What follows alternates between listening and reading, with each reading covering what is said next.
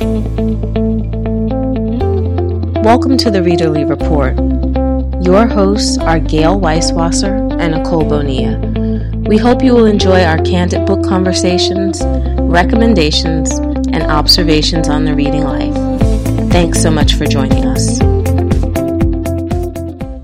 Okay, so welcome to another edition of the Readerly Report.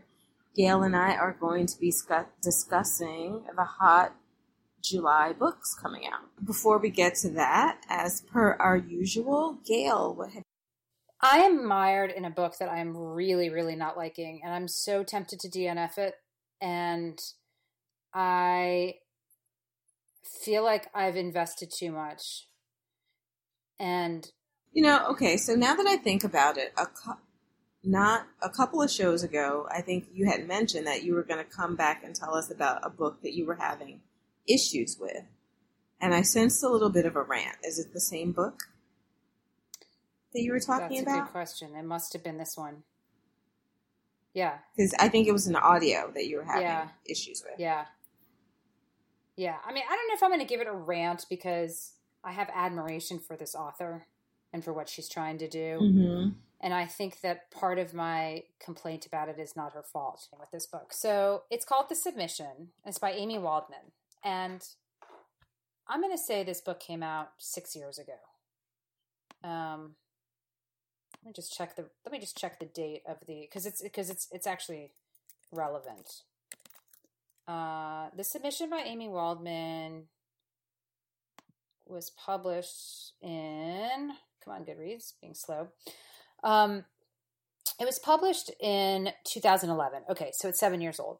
So here's the premise of the book. It's like 2 years after 9/11, so it must be 2003, and the city of New York, or whoever, I guess it is the city of New York, has held a contest. This is fiction, of course.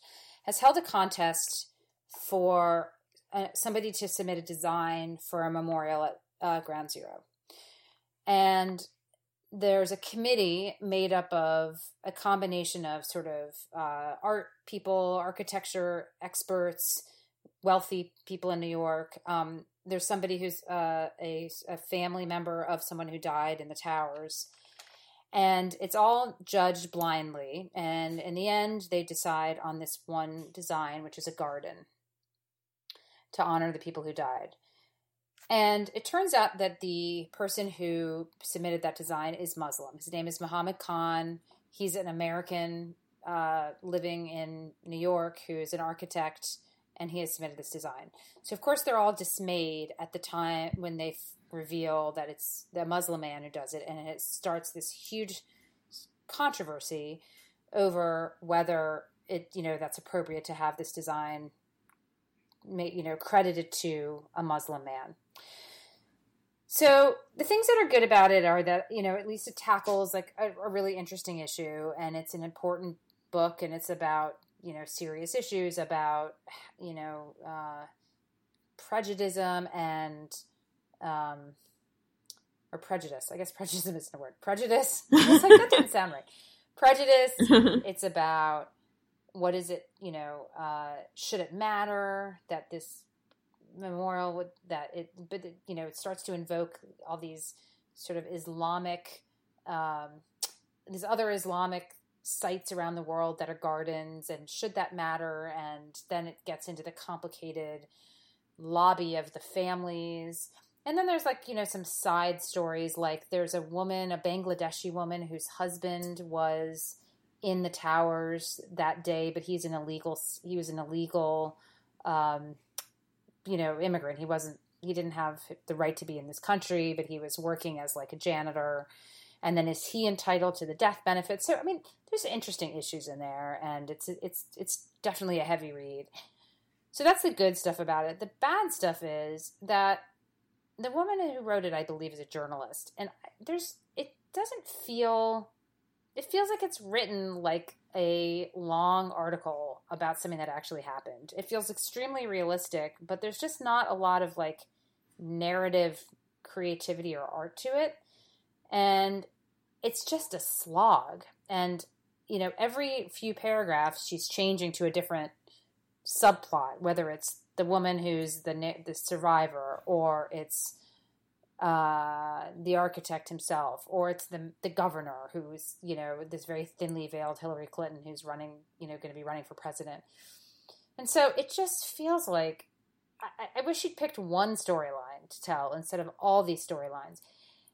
And I think also, and this is not her fault, but I feel like right now in this country, we're not really focused on Muslims as the quote unquote enemy anymore. I think our enemy is within our country, as opposed to, like, you know, this Muslim threat at the moment, at least as far as our attention. And it feels a little outdated to me. Like, it feels like I really can't imagine us all being so worked up over this right now, given what we are contending with in our White House and in our country and immigration. It's just, you know, I don't know. It already feels dated. So that's not her fault. So I'm like I'm about 50% through it. And I just... But that was accurate at the time. So does that feel dated for... No, probably not. I mean, now it's sort of like it's the past. Yeah, no, I'm sure, like, if I'd read it when it came out, which is when I initially wanted to read it, you know, then, right. Yeah, then it would have felt... So your moment has passed for this book. Or I feel like its cultural moment has passed. It's not just me, but I feel like for anybody picking this up. I mean, and it's too minute. Like, if it were... I don't think 9/11 fiction will ever be outdated. And I still read books. I feel like 9/11, I mean, I'd love to, like, do a whole show on, like, how 9/11 has impacted fiction or how it's been depicted. And I mean, for those of us who lived through it, I don't think that will ever feel remote. I think it's all these, like, ripple effects from 9/11 that do feel dated in here now. Like, all this kind of Islamophobia and I don't know, survivor family stuff. For whatever reason, that it feels like we've kind of moved on from that, and we have other fish to fry. We had big fish to fry then, but we have other fish to fry now, and so if it just feels like it's kind of it feels almost tedious to revisit it. So I don't know. Maybe in the hands of a different writer, I wouldn't feel that way. Right. But so, like, okay, let me ask you: how far do I need to get through this book before I can count it as one of my books read for the year? Because I hate to say it, but that's what's getting me through it right now. Like, I got to finish it, right? That's what I mean. I've never not finished a book and counted it. Yeah. I don't think you can do that. So I don't know, but you could probably get through something else more quickly than it will take you to slog through this. Is my probably thought. True. And should I take it on my vacation and just try to get? No. Really? Okay. Well, you said in the show where we talked about the books that you're taking on vacation that you wouldn't do that. You wanted to. Yeah, you're right. You're going to engross yourself, and you just want something that's going to sweep you along. So, yeah, why put yourself in sort of a bad mood? All right, so just leave it. Yeah. Okay. Good advice. Yeah, so that's my rant. I mean, I'm not angry at her. Like, sometimes I get angry at authors because I feel like, you know, why did you do that? I don't know. This one just it's not doing it for me. How about you? What are you reading? So I'm reading Look Alive Out There by Sloane Crosley. Oh, okay. I've never read anything by her. Yeah, I haven't either. I mean, besides her columns, I think she writes the Hot List Books columns in Vanity Fair. I've read that. And I also have her fiction book called The Class, which I picked up because I think it was a retelling of something or had hints of something else. So I have that, and I never read it. Yeah, didn't we get that at BEA one year? I don't know, maybe. So I'm reading it for my book club. It's supposed to be humorous essays, which, you know, I cringed when I heard humorous. And I'm not really a big essay reader. So this is sort of out of my wheelhouse. And I was doing okay with it. Like, the first essay is just sort of about the rules on the streets of New York. And then she had sort of like this really, I don't know, borderline disturbing essay about how she just spent years obsessed over her teenage neighbor who was keeping her up at night. When she's living in the West Village, and I guess he's living in a townhouse, and her building overlooks his backyard, and he's always so noisy. So it's sort of about how she becomes obsessed and enmeshed in his life. And then I hit one that I really didn't like. I don't know why it annoyed me so much, but it was about her going hiking up some mountain, her experience there. I'm not an essay person. I guess what annoyed me about that one is I didn't find that one particularly funny. Even though I think some people in my book loved it. We didn't discuss this book a lot, which was interesting. But I'm halfway through, so sort of like you, I want to count it. And some of the essays have been good. I mean, she is a funny writer. She captures interesting details. Like she has this one where she talks about when she played herself on Gossip Girl, which was kind of humorous. So, I mean, as anything with essays and short stories, they can be hit or miss. It's not a cohesive narrative. It's not my thing, and even though we've met for this book club, I'm still trying to finish it because I've read half of it and it's short. So it's one of those short books that is sort of annoying because I have not finished it yet. Because I'm like, it's 256 pages, but I'm just not an essay girl. Yeah, I can relate to that. There's no, like, narrative propulsion. Right. It's sort of like, okay, I read that one and it was okay. Or I read that one and I laughed. But there's nothing, because you really don't know what you're going to get in the next story. Especially if you didn't like the story that you just read, it's kind of hard to pick it back up. Yeah. Because it's a crapshoot. Yep. So that's my story. Okay. Are you reading anything else we should know about? I'm still listening to Rough Beauty by Karen Auvinen on audio. So I think I have like 3 hours left of that. So I think I have a couple of commutes. You know, I'll go to the gym and I have some physical therapy coming up, so I'll probably be able to finish that this week and get started on something else. Coming up, I'm going to be reading Florida by Lauren Groff for a book club. Okay. So it's a collection of short stories. It's supposed to be like these dark stories about Florida. I just spent a couple of weeks in Florida. So I'm kind of curious to see if I'll get through those more easily, since at least it has a theme.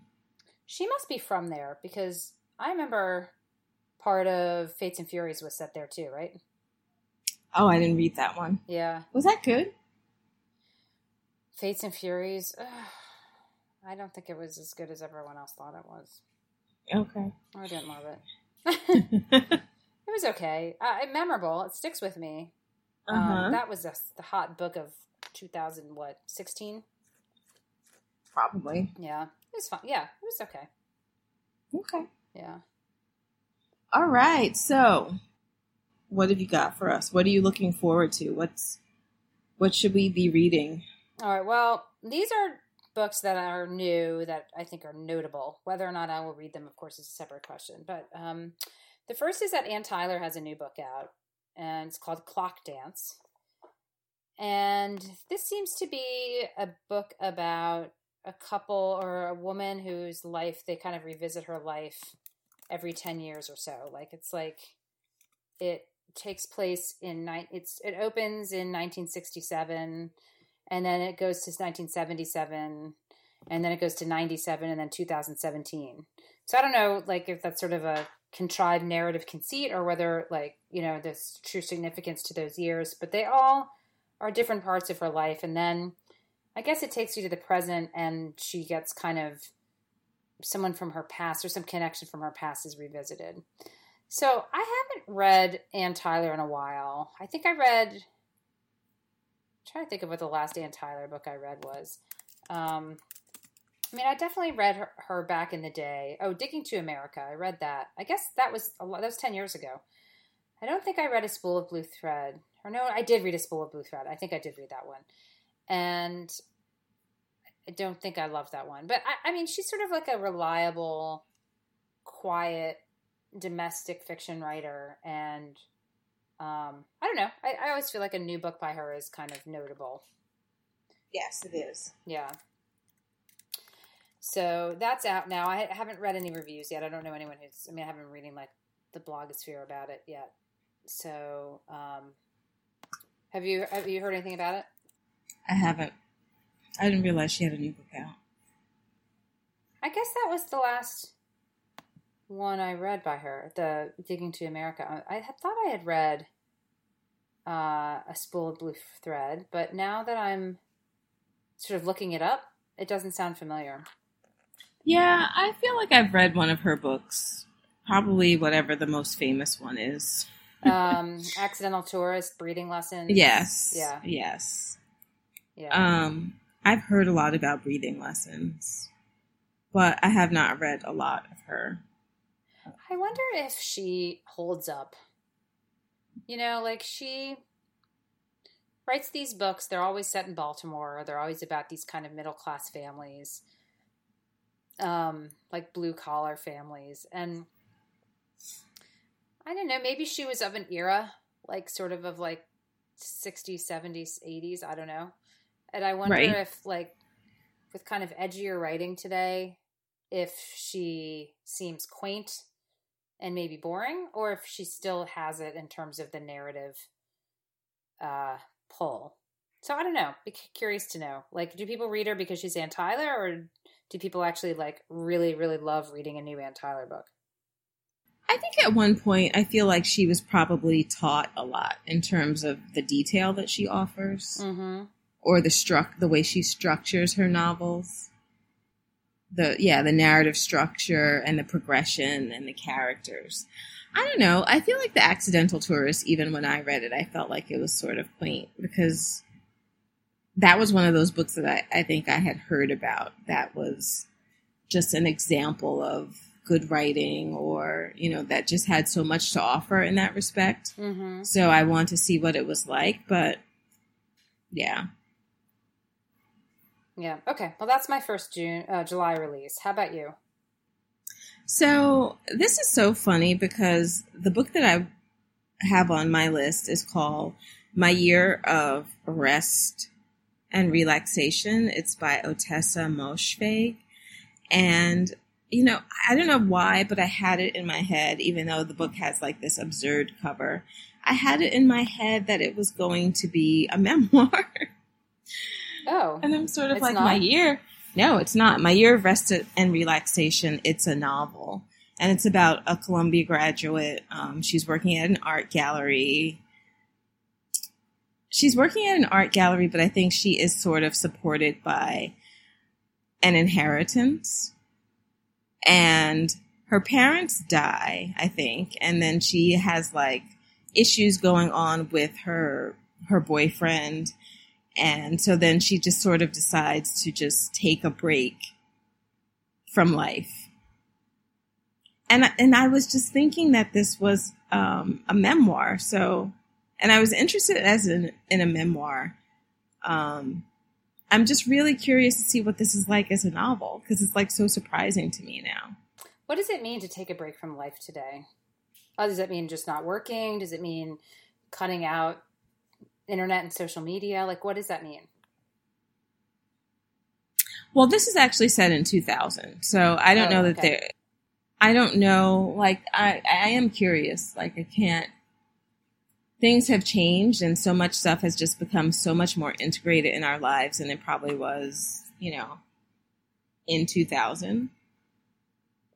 So it's a bit of a look back. I guess it'll be an interesting question because it's sort of like the submission. Will this look back, you know, how does that hold up? But anyway, she takes a break and it's under the influence of drugs designed to heal her from the alienation of the world. So I don't know if she's like on antidepressants or whatever, but I think she's like trying to figure out what the source, or figure out and address the source of her unhappiness, since she has a life that seems like it's pretty full of ennui. Okay. But like I said, super curious because, you know, I had such a different thought in my head when I'm thinking of it as a memoir. I don't think I ever even bothered to read what the book was about. I was like, oh, My Year of Rest and Relaxation. just like you're asking, I'm like, oh, I'm curious, what does that look like? You know, what did she do? Right. And now it's a novel, so. Interesting. All right. So that's out this month? That's out this month. Okay. Okay, so my next one is one that you've read called The Last Cruise by Kate Christensen. I've not read anything by her before, but I've been tempted. And this was the first book I'd ever heard of hers. Oh, okay. Heard of. And it's about a cruise ship that's about to be retired. It's the last ship, just the last trip that this cruise is going to take.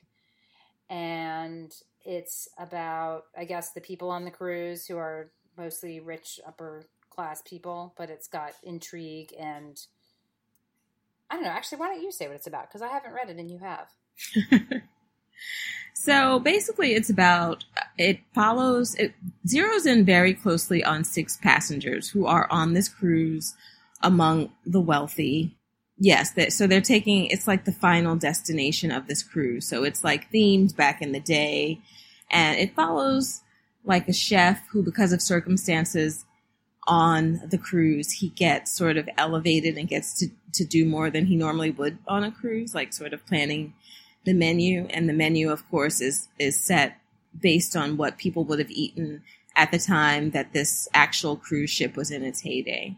So there's musicians on there who have traveled together. I think a couple of them are married to each other, and it is about this one young woman is sort of taking a break. She's taking a girl trip with her girlfriend who's a journalist, and she's getting away from her husband. It's her first vacation that she's taken without him. So she's sort of getting to let loose. And it's just basically about exploring where they are in their lives, how happy they are with their the choices that they've made. And sort of at its heart, it's kind of a romance because each of them has very different realizations about the relationships in their lives and how they want to continue going forward. And of course, there is something happens on the cruise that just sort of changes everything. And there's trials that they have to suffer. Okay, and I won't would you say, recommend it? Yeah, I really enjoyed it, but it is subtle. Like it can be very interior because it's like in the heads of these 6, it focuses on 6 main characters, and it talks a lot about the choices that they've taken that have gotten them to this moment on the cruise ship. So it's a more subtle novel. It's not like if you're looking for like huge, big action to happen, even though there is a precipitating event that, causes everyone, that just ratchets up the tension for everything. It's something that doesn't happen till like the latter parts of the book. So if you're looking for something where things are going to happen right away, then you won't enjoy this. Like it's a quieter, just more thoughtful approach to everything that goes down. Okay. All right. So what's your next one? So my next book is The Garden Party. And I was actually I thought that I had this book. And I don't, maybe it's among my boxes somewhere. And I have several shelves of books. So I'm going to try to track it down. It's called The Garden Party by Grace Dane Mazur. And it is about a rehearsal dinner that takes place, and it brings 2 different families together, and is set over the course of a single day. Oh, that's catnip for you. Yes. I know you kind of tend to not like books that are set in a single day, right? No, I don't. But I like books at a rehearsal dinner. Yeah, there is just something interesting about this where you have different families. Like, one is basically a family of lawyers and intellectuals, and the other family has social activists. So it's sort of throwing very different people together over the course of something that is very important for them to get along and to just see what happens. And I've read about this book. It looked good. So it's sort of too, because it's a wedding, it's a generational novel. How you have the younger set all the way up to the older set. And, the cover, it's like this tree with a table set under it, so they're going to be sitting outside. It takes place in Massachusetts. I went to college in Massachusetts. So, yeah, it sort of is, as you say, catnip for me. Mm-hmm. That sounds good. Okay, so my last one is called Dear Mrs.Bird. And I'm going to pull up the thing. Okay, so this is a World War II book because, World War II hasn't really been sufficiently covered in fiction. Nope. And we need another perspective on it. This is about a woman who's a volunteer telephone operator for the Auxiliary Fire Service. I'm assuming this is in London.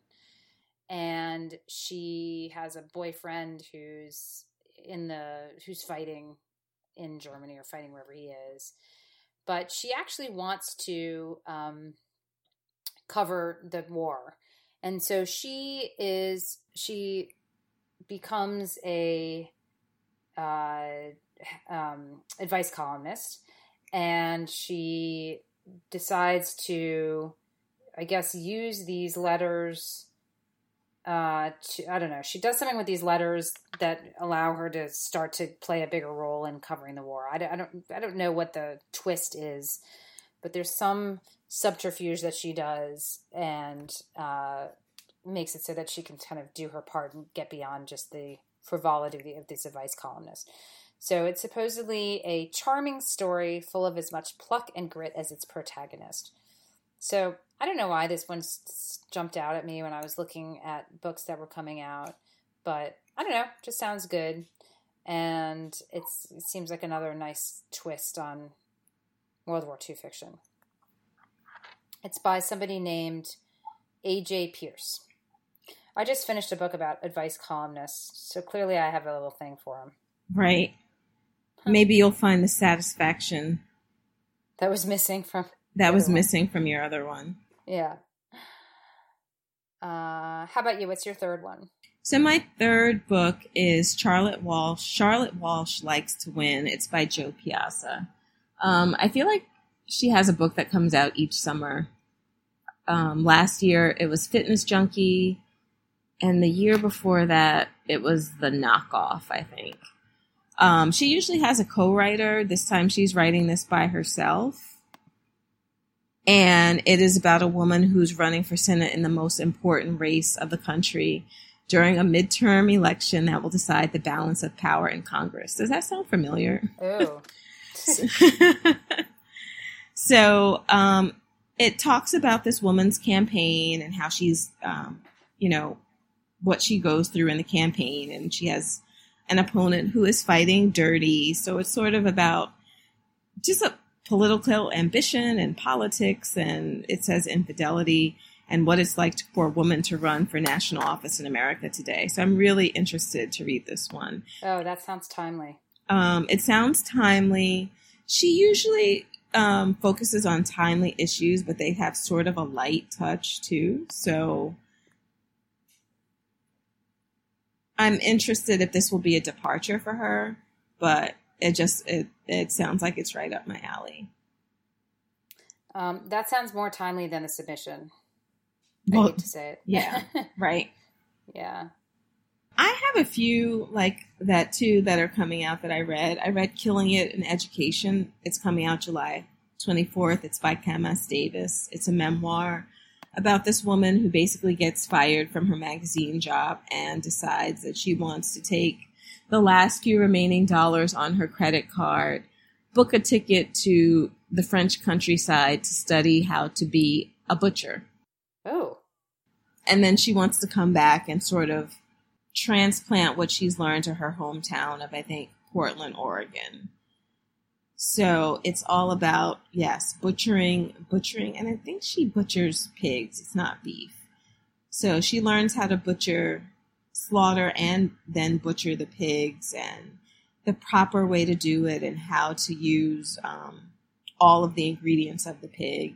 It was really interesting. I mean, because there's just lots of food talk and there's sort of the debate on the philosophy of eating meat and whether you should be involved in the process, whether it should be more realistic because we're very removed from it in our country as opposed to the way France has like sort of a more organic approach to it. So I don't know. It's interesting because it's about food politics. It's about a woman making a change in her life and trying to be successful and to do something meaningful in a field that is very male dominated. And I just thought it was a really great read. That's interesting. It was really good. Okay. And I'm just trying to see if there's anything else. There's a few other books that I read that came out in July that I will try to give people a heads up on. So Baby Teeth, which I mentioned, which is the super stressful book about the battle between this devoted mother and her mute and, I don't know, sort of dangerous child. Ugh. That's out July 17th. And then there's this book coming out on July 24th. It's called Ghosted by Rosie Walsh. And I really enjoyed that one. What's that about? So it's about this woman who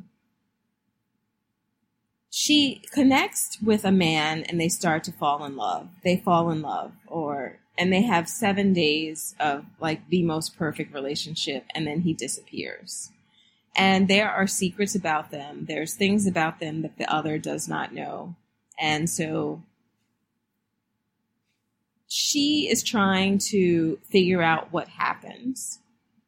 Like they're supposed to go on vacation together when he disappears, and she just never hears from him. And of course, because they had 7 perfect days, she's wondering what the story is. So the book is about getting to the heart of why it is that they had such a great relationship and what happens to him and what happens to her and whether they find a way to get back to each other. Okay. So, you know, at the heart of these books, there's always a secret, and it's always about whether they can work it out. Yep. Anything about ghosting is terribly timely, too. It seems to be such a theme. That's the word of the year, I guess. Right. Okay, well, there's a nice little collection of July books for people to check out. Maybe if they're making a summer reading list or looking for something to bring on vacation, there's some new stuff to pick up in the library or the bookstore. Hopefully people will find something on there that appeals to them. Right. So, until next time. Happy reading. Happy reading. Thanks so much for listening to this episode of the Readerly podcast. You can find issues of Readerly at readerlymag.com, and you can find me, Gayle, blogging at Every Day I Write the Book, which is at everydayIwritethebookblog.com, and Nicole at Linus's Blanket, which is linus'sblanket.com. Please subscribe to the Readerly podcast at iTunes or anywhere else you listen to podcasts. Until next time.